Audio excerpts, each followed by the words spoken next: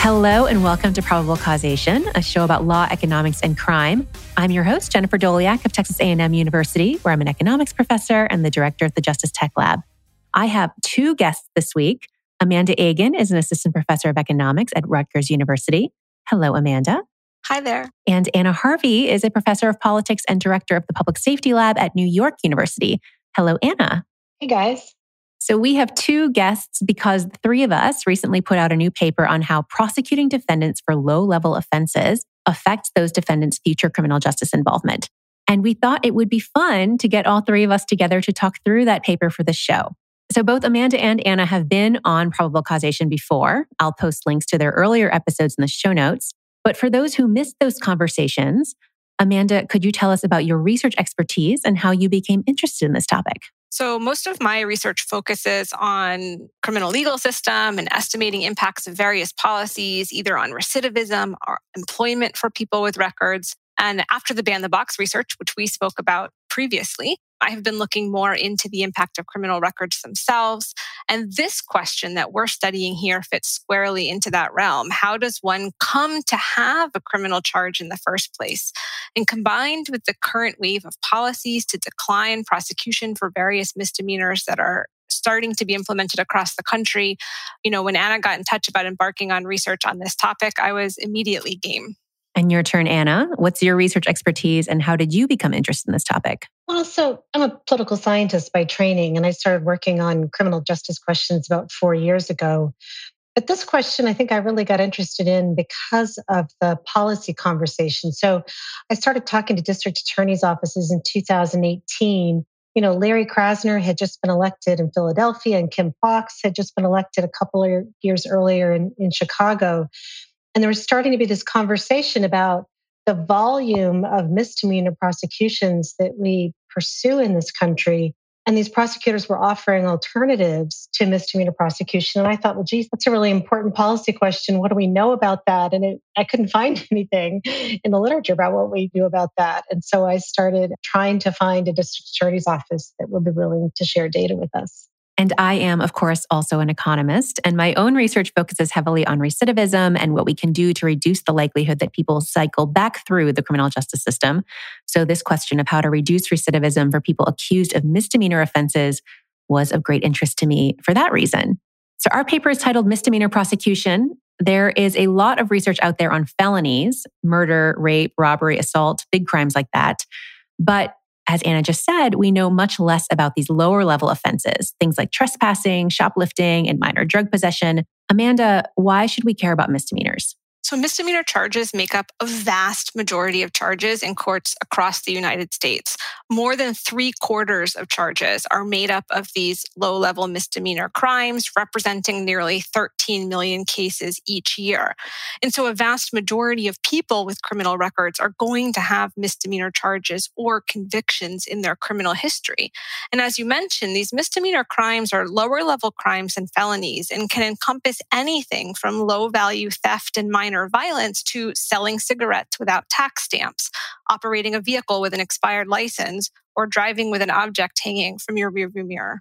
And so in this paper, we focus on the effect of not prosecuting someone in Suffolk County, Massachusetts, where Boston is located. I'll emphasize again, our treatment here is going to be non-prosecution because the default in most of the country is to prosecute most of these cases.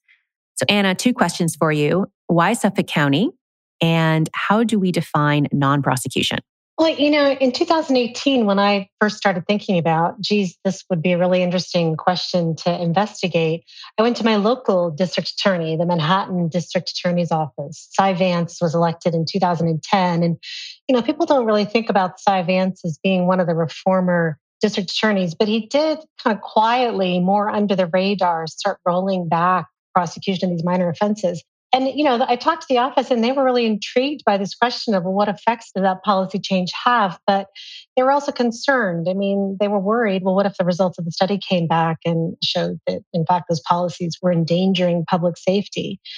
So I was connected to Rachel Rollins. Rachel was elected in 2018. She took office in January 2019. We were connected by a nonprofit, Justice Collaborative.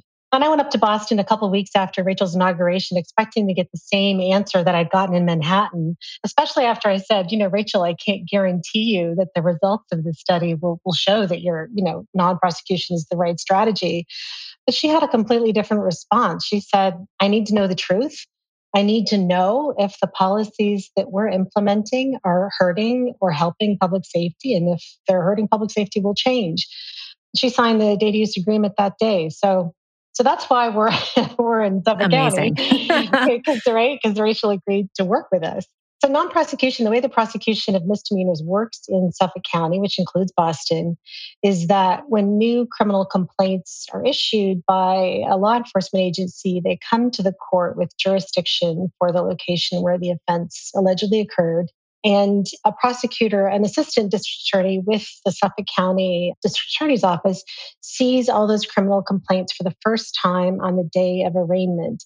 And an ADA can either dismiss a case, all charges prior to arraignment, and the defendant is free to go, or the ADA can proceed with arraignment, which means the defendant will enter a plea before a judge. So we define non-prosecution to include any case that is closed on the day of arraignment without a conviction for a defendant, that does not proceed any further. And we define prosecution to include any case that proceeds past the day of arraignment, irrespective of whether that case eventually ends up with a conviction or not. So we're going to be considering the effect of that prosecution decision for those on the margin. That is, those for whom different prosecutors might disagree about whether to move forward with a case. So this leads to the question of why that decision might matter. And we see several possible channels that we talk about in the paper. So the first is that prosecuting someone and potentially convicting and punishing them can have what we call a specific deterrent effect. That is, the experience of the prosecution and punishment might make the defendant want to avoid going through it again. And this could deter them from committing crime in the future. It's also possible that prosecution could provide an opportunity for the court to intervene and mandate services or programs that could be helpful, but that the defendant might not otherwise engage with on their own. Things like drug treatment, for instance. So those are reasons that prosecuting marginal cases could have beneficial effects and reduce future criminal justice contact. On the other hand, we might worry that prosecuting someone for a low-level offense leaves a mark of a criminal record that is visible to other law enforcement agencies and to potential employers. We know that employers discriminate against people with felony convictions, and there's some evidence that they don't care as much about misdemeanor convictions, so it's not clear how much this mark matters, but it could matter. And it's not just convictions that show up on someone's record. So even if the case is eventually dismissed, the record of arrest and prosecution is visible, and that could also push employers and landlords and other courts to treat this person differently. And finally, dealing with a criminal case is stressful and can be disruptive. You have to take full days off of work to go to court hearings, which could mean lost income and maybe even a lost job. And of course, if you're convicted and punished for the offense, that could mean probation or fines that create additional hardship. So those are the reasons we might expect the prosecution decision to be harmful. And of course, it might not matter at all. Maybe nobody cares about a misdemeanor arrest on your record, and all the cases on the margin of being prosecuted are simply dismissed in a week if they're not dismissed today. So figuring out whether and how much all this stuff matters on net is the empirical question that we tackle in this paper. So Amanda, before this paper, what did we know about the effects of misdemeanor prosecution? About the causal effects of misdemeanor prosecution for defendant outcomes, very little, as we have mentioned before. There have been some great recent books and papers bringing attention to the size, scope, and qualitative consequences of misdemeanor prosecution, including a great book by Sasha Nadapov and a recent law review article by Megan Stevenson and Sandy Mason that documented statistics about misdemeanor cases in major cities across the United States and was the source of our statistic that nearly 3/4 of these court cases are misdemeanors.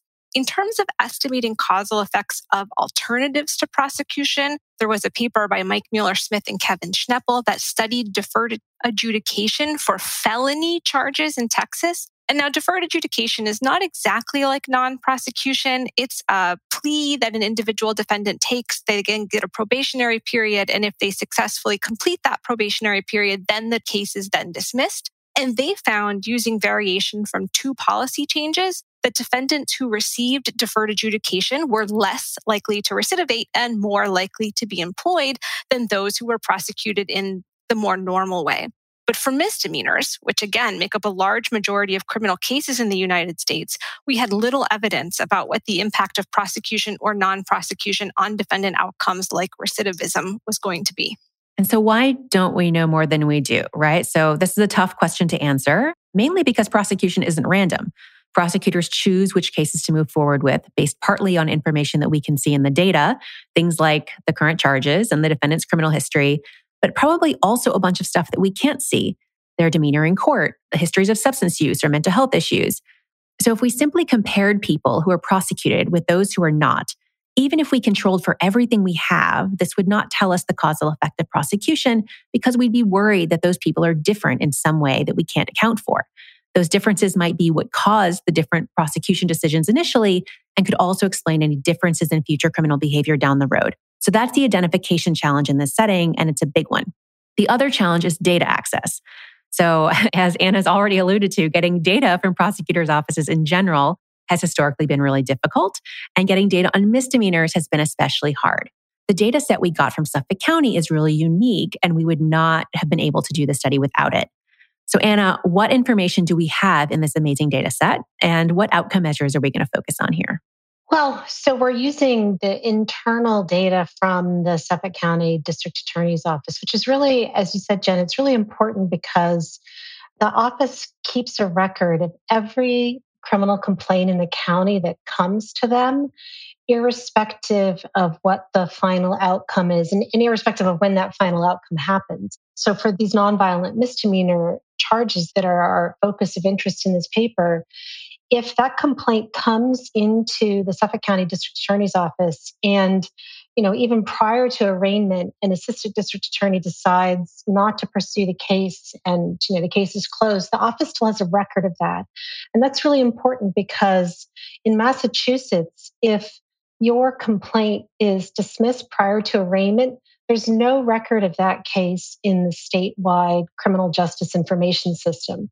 So we wouldn't be able to see any of these cases that are dismissed prior to arraignment if we were working with, say, the statewide official criminal records. So we're using the internal data from the Suffolk County District Attorney's Office, and we are following these defendants over time. And we're seeing whether, after the initial arraignment on which we focus, whether they come back within windows of 1, 2, or 3 years. We're looking at whether they have new criminal complaints within those periods of time. We're looking at the number of new criminal complaints they have. We look at whether those new complaints are misdemeanors or felonies. We look at the kind of charges in those new complaints, so whether they're violent crimes or property or motor vehicle violations. And then finally, we look at whether those new complaints are themselves prosecuted by the district attorney's office and whether those prosecutions result in new criminal records for the defendants. Can I add one thing to that I think is really great about our data? In addition to having the information about the complaints that don't end up being prosecuted, is we also have that information on which ADAs handled kind of the initial part of the case versus the later part of the case, which, as you're going to see soon, becomes very important for our identification strategy. And I know that when I've worked with court data in other jurisdictions, if we were working with court data instead, that information is also often given to you as like the last prosecutor who worked on the case, right? And so if you have a case that eventually goes on to be convicted, you're going to know you might know the name of the prosecutor who ended up convicting the case, but you won't necessarily know the name of the prosecutor who made that initial decision to move forward with the case in the first place, which is another great thing about having this internal data from the district attorney's office. Great. I will also clarify, I don't think we've defined what a complaint is yet. People should think of it as just an arrest. Slightly more complicated than that, but it is basically all arrests and summonses. So Amanda, tell us about the defendants in our sample. What offenses are they charged with? Do they typically have a criminal record? What do they look like in general? Yeah, so the defendants in our sample that we're focusing on were all charged with non-violent misdemeanor offenses. And the largest category of crimes within this were motor vehicle-related crimes, including license and insurance violations and charges for driving under the influence. About half the defendants in our sample had had a previous complaint in Suffolk County before, and more than half had had a previous record in the state of Massachusetts DCJIS record system, which we had mentioned a little bit before. For the defendants for whom we could measure demographic characteristics, the average age is around 34, and about a quarter are less than 23. And nearly 46% of the defendants within the administrative data that we have were Black, whereas in Suffolk County itself, only approximately 24% of the residents are Black. Okay, so it turns out that in Suffolk County, cases are assigned to arraigning ADAs or assistant district attorneys in a way that is essentially random. I'll walk through that in a moment. But first, let's imagine the ideal experiment we'd like to run here. We'd randomly assign any new case in Suffolk County to be prosecuted or not. That would, of course, be an extremely unethical experiment, but it would allow us to measure the causal effect of prosecution because we could be more confident that there aren't some unobservable factors that drove the decision to prosecute a case or not. We'd simply flipped a coin. So how can we approximate that experiment in the real world? So it turns out that when people have discretion, as prosecutors do, they often make very different decisions than someone else would have made. In this context, prosecutors vary quite a bit in the likelihood that they will prosecute the case in front of them. This means that instead of randomly assigning cases to be prosecuted or not, we could randomly assign them to different prosecutors and get effectively the same result. Some people are lucky and get a lenient prosecutor and so are not prosecuted, while other people are unlucky and get a harsh prosecutor and they are prosecuted as a result. Then, when we compare two people who look the same in every way, but one was prosecuted and the other wasn't, we can plausibly argue that this difference is because of their different prosecutors and not because of some underlying difference between the cases that we can't see. Now, in Suffolk County, cases aren't exactly randomized to prosecutors, but the process has the same result. Cases are assigned to courtrooms on a given day, typically the next weekday after the arrest, and the ADA who happens to be assigned to that arraignment room on that day handles all those cases. They have a huge stack of paper files to work through, and they quickly decide whether each case is worth the court's time to move forward with or not. And sometimes the ADA assigned to that room has another meeting and needs to step out for a bit, and someone else takes their place. And in general, there are just so many of these misdemeanor cases, and everything in the arraignment hearing moves so fast. And ADA schedules are so unpredictable that it's virtually impossible to game this system to try to get a more lenient ADA to make the prosecution decision. You get what you get. And so after controlling for things like the court and the month of the sample and the day of the week, it's essentially random whether a particular case is handled by a lenient ADA or a harsh one. And that gives us the natural experiment that allows us to measure the causal effect of prosecution. So Amanda, walk folks through how we actually do this in practice. How do we calculate a prosecutor's leniency? And what's the effect of that leniency measure on the likelihood of prosecution? In practice, we basically estimate the proportion of cases each ADA does not prosecute as a measure of their leniency. Now, it's a bit more technical than that. There are some statistical problems you run into if you use exactly that. And as Jen just mentioned, we do need to take into account that there are different courthouses within Suffolk County and different time periods within which these ADAs work. But it is basically close to that.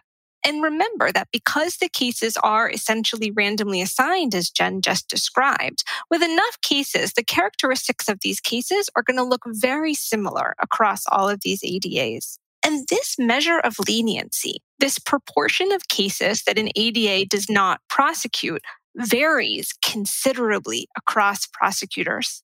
At the low end, we see prosecutors who only decline to prosecute something like 4% of their cases. And at the high end, we see prosecutors who are declining to prosecute nearly 48% of their cases. And this measure of leniency of the ADA who makes the decision on your case is highly predictive of whether your case is going to be declined. A defendant assigned to an ADA who is 10 percentage points more lenient is 5.5 percentage points more likely to not be prosecuted. And that represents a 25% increase over the mean non-prosecution rate we see in this particular sample, which is about 21%. And so then we're going to use that leniency measure basically as an instrumental variable for whether you're prosecuted or whether you're not prosecuted, I guess I should say, to measure the causal effects on future criminal justice contact. And I'll also mention that we check whether information about the defendant and the case predict the leniency of their prosecutor, and it doesn't. It looks totally random, which is what we'd expect based on our conversations with folks in the DA's office and the process as we understood it, as I described before. But it's, of course, always nice to see it confirmed in the data. So Amanda, tell us the headline results from our IV strategy. What is the effect of non-prosecution on the likelihood and number of future criminal complaints? So for the marginal defendants in our sample, having their case not prosecuted significantly reduces their probability of a criminal complaint within 2 years. And the effect is large. Relative to similar prosecuted defendants, our estimates imply that non-prosecution reduces this probability by 58%. Or put the other direction, prosecuting a marginal defendant significantly increases their probability of ending up with another criminal complaint within 2 years. So one hypothesis for why this matters so much is that non-prosecution can avoid pulling people into the criminal justice system and down a different path than the one they were on. So if that's the case, we would expect to see bigger effects for first-time offenders than for people who'd already been prosecuted or convicted before. And indeed, this is what we find. When we look at results separately by first-time and repeat offenders, we find that our results are much larger for those first-time defendants. We can also look at the types of new offenses that are avoided since our non-prosecuted defendants commit less crime in the future. And we can see reductions in future violent offenses, future motor vehicle offenses, and future theft and fraud offenses. So a big range of stuff. Anna, let's talk more about mechanisms. What are the effects on the outcomes in the initial case that might explain the big effects we're seeing on future criminal justice contact down the road? Well, as we talked about earlier, in Massachusetts, there's no criminal record of your charges if those charges are dismissed prior to arraignment. And we, in fact, find that cases that are not prosecuted by our definition are 56% less likely to have criminal records of charges in the statewide criminal record system. So it's like the charges never even happened if they don't show up in the statewide criminal record system. And given what we know, including from your and Amanda's work, given what we know about the harmful effects of criminal records, it's probably pretty important. It's harder to get a job if you have a criminal record. And we think the prosecutors probably treat you differently if you have a prior criminal record. So having a criminal record of charges is kind of like having a lifetime punishment simply for having been charged in the first place, even if those charges were later dismissed. We also find that 26% of the prosecuted cases, 26% of the sample actually winds up with misdemeanor convictions. And so then you have not just a record of charges, but now you have a criminal record of a conviction, which is probably also harmful. And then finally, cases that are prosecuted remain open for about 6 months. So it takes about 6 months to get to a disposition in one of these nonviolent misdemeanor cases. Again, even if that disposition is not a conviction, which it isn't in most cases. So during those 6 months, you have to continue to come to court to get there on time, to not forget a hearing. You've got to miss work if you need to. And so all of those things too may make kind of increase the bar for defendants in terms of trying to get and to keep legal employment. Yeah, I think that result in particular was super surprising to me because I think going in, you think these marginal cases, you happen to get assigned to this prosecutor rather than that one.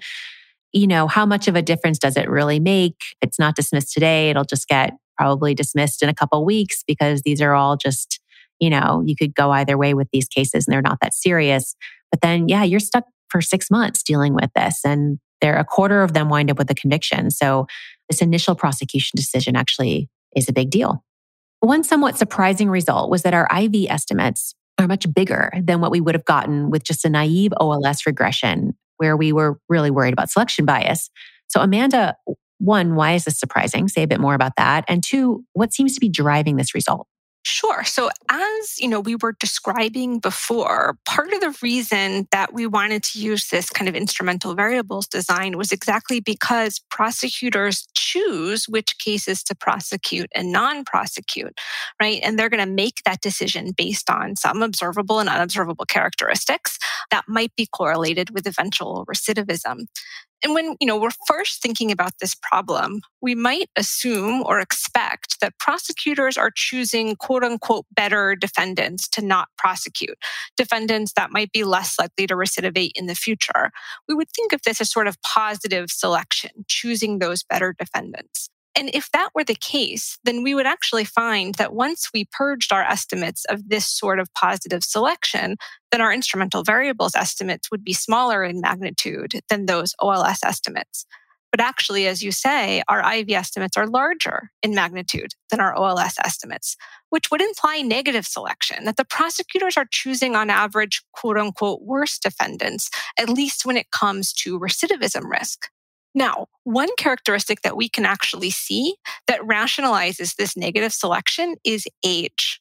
we can see in our data that prosecutors are less likely to prosecute younger defendants, perhaps because they think of them as less culpable or more deserving of a second chance. And generally, as well as in our data, younger defendants are more likely to go on to commit further crimes. And so age has this sort of negative selection property that would rationalize the fact that our IV estimates are larger in magnitude than our OLS estimates. And so there's clearly a role for this sort of negative selection here. And it seems plausible that there are other unobservable, at least to us as analysts, characteristics that function in a similar way. So we do, of course, a whole bunch of robustness checks to convince ourselves and our readers that the effects we're measuring here are the causal effects of misdemeanor prosecution. So Anna, what is your favorite robustness check and why? That's a funny thing to have a favorite over. Well, the data that we have is great. And we're so grateful to District Attorney Rollins for having shared the data with us. But it's not perfect. And, as with any set of administrative data. And one of the things that we were a little bit concerned about was the missingness of some of the information in the administrative data. Amanda talked about how important it was that we could get information about that initial arraigning ADA assigned to a case. We don't have that information for every case in our sample. In fact, we really only have that information for about a third of the sample of all the cases that we could possibly use. So that's where we're leveraging our main estimates. But we do see, we know that ADAs were assigned to arraignment courtrooms by week. And we can see kind of the partial, it's like we can see almost like the ghost schedule based on the information about ADA assignment that we do see. And so what we do is we fill in that schedule based on the observed sets of ADAs that are working in different courtrooms on different days during different weeks. And we have a set of progressively more lenient imputation schemes where we fill in more and more of the daily and weekly schedules. And what's interesting is our estimates are really remarkably stable as we increase the sample. We get up to about 76% of all cases through these imputation schemes. And the estimates stay really constant across those samples. So that was reassuring that we saw that. The other kind of imputation we do is for demographics. We're missing demographics, particularly race, for more of the observations than we'd like. And we're a little bit worried that the missingness of race is correlated with both non-prosecution and with rearrest. So we rerun everything, including the information that we do have on demographics. We also predict race and ethnicity across our sample using the information that we have on name and birth date. And once again, we find that the results are really reassuringly stable once we include information on race or predicted race. So I'll tell you about my favorite check. My favorite check is a placebo check. So a key assumption of our instrumental variable design is the exclusion restriction. So in this case, we're assuming that ADA leniency affects a defendant's outcomes only through the prosecution decision. So in Suffolk County, the ADA who handles the arraignment and makes the prosecution decision is not the same ADA who handles the case going forward. That's very helpful to us. So after arraignment, cases are distributed to other ADAs based on their workload. So that system means that our exclusion restriction should hold, but it's impossible to test it directly. However, we can do a placebo test, something that should turn up a null result if everything is working the way we think it is. So if the arraigning ADA only affects the trajectory and outcomes of a case through the decision to prosecute or not, then when we restrict our attention to only the prosecuted cases, the leniency of that arraigning ADA should not matter. And we can check this. We look at the effect of our ADA leniency measure on case outcomes like time to disposition of the case and likelihood of conviction within the set of cases that were prosecuted. And when we do that, we find no effect. This placebo check produced a null result just as we hoped it would. So this gives us more confidence that our understanding of how this process works is correct. Okay, so our results so far tell us what happens if someone on the margin of prosecution is assigned to a more lenient or more harsh prosecutor. But a very hot policy conversation right now is whether DA's offices should dramatically scale back the prosecution for all defendants charged with certain offenses. And this could go beyond the range of marginal defendants that we're able to say something about using the design that we've been describing so far. But luckily, there was a recent policy change in Suffolk County, and we're able to extend our analysis to begin to answer the question of what these policy effects might be. So Anna, tell us about that policy change and what we find when we consider its effects. Right. So our main results are for the period from 2004 to 2018. So they run up until just before Rachel Rollins is inaugurated. And I do think it's worth saying first that we also look at marginal treatment effects for that sample that consists of cases that were brought to the district attorney's office before Rachel was inaugurated. And that means that we're looking at how the treatment effect of non-prosecution varies across the distribution of ADA leniency. And what we find is that the treatment effect is growing in absolute value as ADAs become more lenient across that distribution. And it's growing in absolute value, but the direction is negative, right? So we're seeing larger negative treatment effects as ADAs become more lenient. And that means that they are non-prosecuting a larger fraction of cases. And that's suggestive to us that a policy that expanded a presumption of non-prosecution would probably have effects similar to, if not larger than, the effects that we observe in the study. So we look at the inauguration of Rachel in 2019. Rachel had campaigned on this platform of establishing a presumption of non-prosecution for 15 categories of nonviolent misdemeanor offenses. And we do a couple things. The first is that we use an instrumental variable design to predict non-prosecution as a function of the timing of Rachel's inauguration. And then we look at the effects of that predicted non-prosecution on defendants' rearrest rates, where we are only able to look at 1 year of rearrest data. We also use an instrumental variable difference in differences design, which includes a control group of nonviolent felonies. So now we're estimating those same effects, but relative to a control group of nonviolent felonies. And in both cases, we find that Rachel's inauguration, in fact, increased non-prosecution rates for the cases in which we're interested in, these nonviolent misdemeanor cases. It increased non-prosecution rates by about 15 to 20%. And that predicted increase in non-prosecution had an effect that was very similar to the effect that we saw for the pre-Rachel cases. Namely, there was a pretty large reduction in the probability of rearrest within 1 year after arraignment. Can I put on my interviewer hat? Yeah. Now, Jen, we also used that same policy experiment to look at what happened to reported crime after Rachel was inaugurated. What did we find there? Yeah. So one of the big concerns about these types of policies that folks raise, including, police officers in a lot of these communities and just concerned community members, when they hear about these kinds of policies where you're going to implement a presumption of non-prosecution for all of these offenses that we still might care about, right? We don't want people doing. If you say we're not going to prosecute or punish you for these things anymore, then maybe just everyone starts committing more of these crimes. And maybe it just increases crime rates. And so we're able to, again, look at the inauguration of DA Rollins to look at what happens to reported crime in Boston in particular. And we see no effect. There's certainly no evidence that reported crime is increasing as a result of this policy change. Depending on some categories, if anything, they go down, but there's definitely no increase in crime. Now, that could change over time, right? And we only have about a year follow-up. And I think, we're used to all policies having trade-offs. So I think we would not rule out the possibility that there might be a reduction in what we call general deterrence, that people might respond more broadly to these types of policy changes. But I do think one of the big factors to keep in mind here is that, the policy that was implemented wasn't a blanket, we're never going to prosecute this anymore. It was a presumption of non-prosecution. And so the DAs could still, or the ADAs could still go in and prosecute a particular case if it really looked like the defendant was just flouting the law and just letting them go wasn't working. So I think that helps explain why we're not seeing really detrimental effects on crime rates. But we are interested to see how that evolves over time and in different places. So what do you all see as the policy implications of these results and the other work in this area all combined? What should policymakers take away from this? As a tried and true academic, I'm always going to say, of course, we would like to see more research.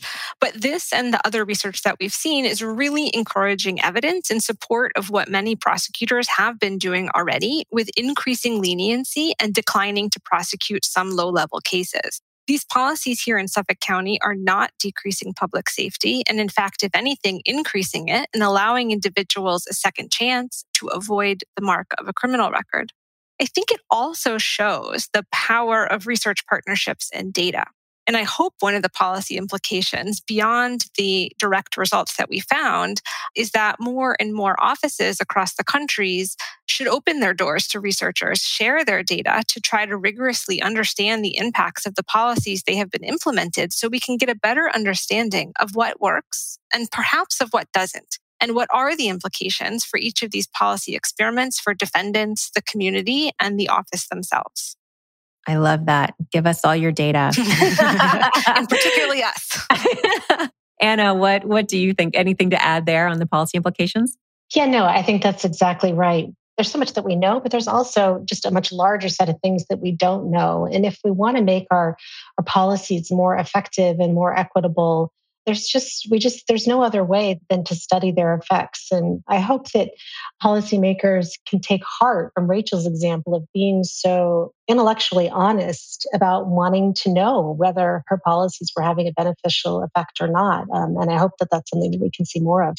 Yeah, I think all three of us are big Rachel Rollins fangirls now. I think that's the biggest result Definitely. of this study. I will add and just sort of, double down on what Amanda said about second chances. I think our results paired with the Mueller, Smith, and Schneppel results on deferred adjudications in Texas and how they had such big benefits, basically saying, if you go through this probationary period and don't do anything wrong, we're going to wipe this felony charge off your record. And they also found the biggest effects for first-time defendants, right? So it was, again, it really seemed to be, if you don't have any felony record before, then giving you the opportunity to avoid your first record had a really big benefit. And again, we're finding here, totally, different context, totally different level of offense, no probationary period. But again, we're finding that the benefits are coming mostly from those first-time defendants. And so this all, to me, really says that we should be erring toward giving more people second chances. And, Amanda and I spent a lot of time thinking about, how do we help people on the back end once people already have a criminal record? How do we help them reintegrate into society more successfully and all of that? And it's really hard. It's really, really hard to reduce recidivism once people are already in the system, just for a variety of reasons. And so helping people avoid getting pulled into the system to begin with just seems like a much better place to focus our attention. And I think that is highlighted by the results that we're finding. All right. So next question, what's the research frontier? What are the next big questions in this area that folks like us will be thinking about going forward? Anna, you want to start this time? Well, I think one of the interesting things that I don't think any of us have really talked about that much before is that Rachel campaigned on this platform of introducing this presumption of non-prosecution for this defined set of offenses. And you would have thought the sky was falling from the reaction from law enforcement agencies in particular. And it turns out there was a pretty small increase in non-prosecution, even for the offenses that were on her list. There's only like a 15% increase in non-prosecution rates. These assistant district attorneys, they're in arraignment courtrooms generally by themselves, maybe with another junior ADA. There's not that much supervision or monitoring. The office doesn't have the real-time capacity to monitor or to see what the ADAs are doing in these courtrooms. And so I do think one interesting next question is, how do you think about incentivizing arraigning district attorneys to make choices that are better for defendants and better for communities? What's the information that ADAs need to have to enable them to make those better choices? And one of the things that the three of us have been talking about is developing an interface for offices where ADAs and their supervisors could visualize in real time what their non-prosecution rates look like and what the outcomes for their defendants look like downstream. And I think that we'd all like to test whether having access to an interface like that could help to nudge ADAs in the direction of making more productive prosecution decisions. So I have several things written here, but I'll go with the first one, which is a question of where is the line? Where should we continue to expand leniency? Maybe where shouldn't we? Our particular paper focused on nonviolent misdemeanor crimes. Most offices across the country that are implementing policies of presumptive non-prosecution are, for the most part, focusing on nonviolent misdemeanor crimes. But nonviolent misdemeanor crimes are not the only misdemeanor crimes or not the only crimes that are being, charged and impacting defendant and potentially impacting their recidivism. what happens if we expanded this to some violent crimes, to domestic violence, to weapons charges? Is this something that's going to have similar effects or detrimental effects? Where should we start thinking about felonies? What about nonviolent felonies? What would happen if we did something similar there? Because the extreme of this would be to say, let's not charge any crimes. That's presumably not quite where we're ready to go yet. And so trying to figure out where that line is, where offices should be focusing their time, money, and effort, and where offices should not be focusing their time, money, and effort, and think about expanding leniency, I think is going to be a really important question. And part of that will start with doing the same sort of research across the country in different offices that have chosen to non-prosecute different types of crimes. That'll start to get us there.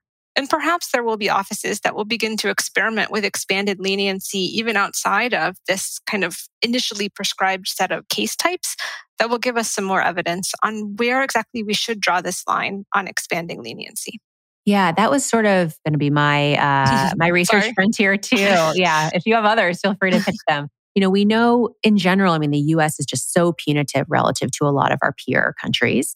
And in general, I think we have a lot of evidence that reducing incarceration is probably the right direction to be moving just because there are diminishing marginal returns to incarceration. The first person you lock up is probably going to increase public safety, but by the time you get to locking up the really minor offenders that we lock up in the US, the net benefit could be negative, right? There could be bigger costs than benefits. And so, once we get down to these nonviolent misdemeanors, these are the most minor offenses. And we're not locking people up, but we are punishing them, and there are costs involved in going through this whole process. And if most of them aren't going to go on to reoffend, absent any intervention, then what's the point? And we could be doing more harm than good. And so, as one of you said earlier, this is the policy frontier, and a lot of places are having very heated battles about whether to scale back the prosecution of nonviolent misdemeanors. So our results are certainly relevant to that policy frontier. But when we have been having conversations with other DA's offices about maybe we could use other data to look at effects in other places, what we keep hearing over and over again is, yeah, that's all well and good, but that's the easy stuff. The hard stuff is, what do we do with domestic violence cases? And what do we do with gun cases? Because there, our communities are going to give us hell if we don't prosecute these people. But it's not clear to us that there are really big benefits to prosecuting them. I think especially domestic violence is so tricky, right? Because it feels like it's so difficult to get people to report domestic violence. That's the kind of crime where I could actually almost imagine it maybe going the other way, given the current context. But so I'm just very curious what the effect of prosecution is for those kinds of crimes. But yeah, the punchline here is we should be erring more toward leniency. Then that's all still on the margin. That's relative to where we are right now. But how far should we go? And I think we're just really far from knowing the answer to that question. Amanda, what were your other research frontiers? On a more micro level, trying to get direct measures of the employment mechanism in our particular context. In the Mueller-Schmidt and Schneppel paper, they had employment outcomes for the deferred adjudication cases, for the felony deferred adjudication cases in their data. I would be fascinated to see. We posit that one of the potential mechanisms is that this is coming through employment, that employers can see even a non-conviction misdemeanor charge, and that might be having impacts on their employment outcomes. Our own work focused on, ban the box policies that had kind of a similar flavor. In the audit study that I ran, everybody had a felony conviction.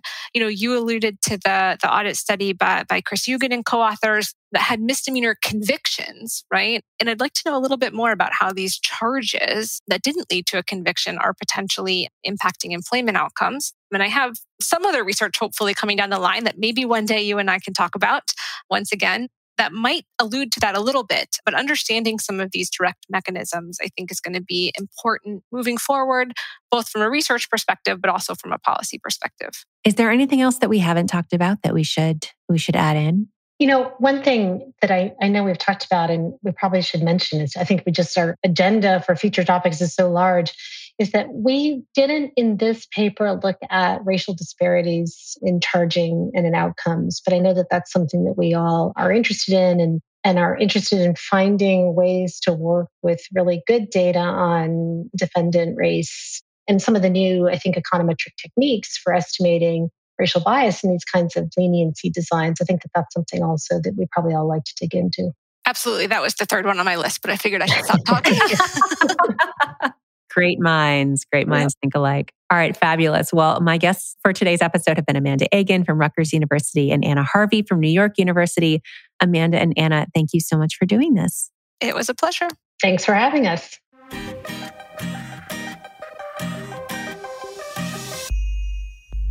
You can find links to all the research we discussed today on our website, probablecausation.com. You can also subscribe to the show there or wherever you get your podcasts to make sure you don't miss a single episode.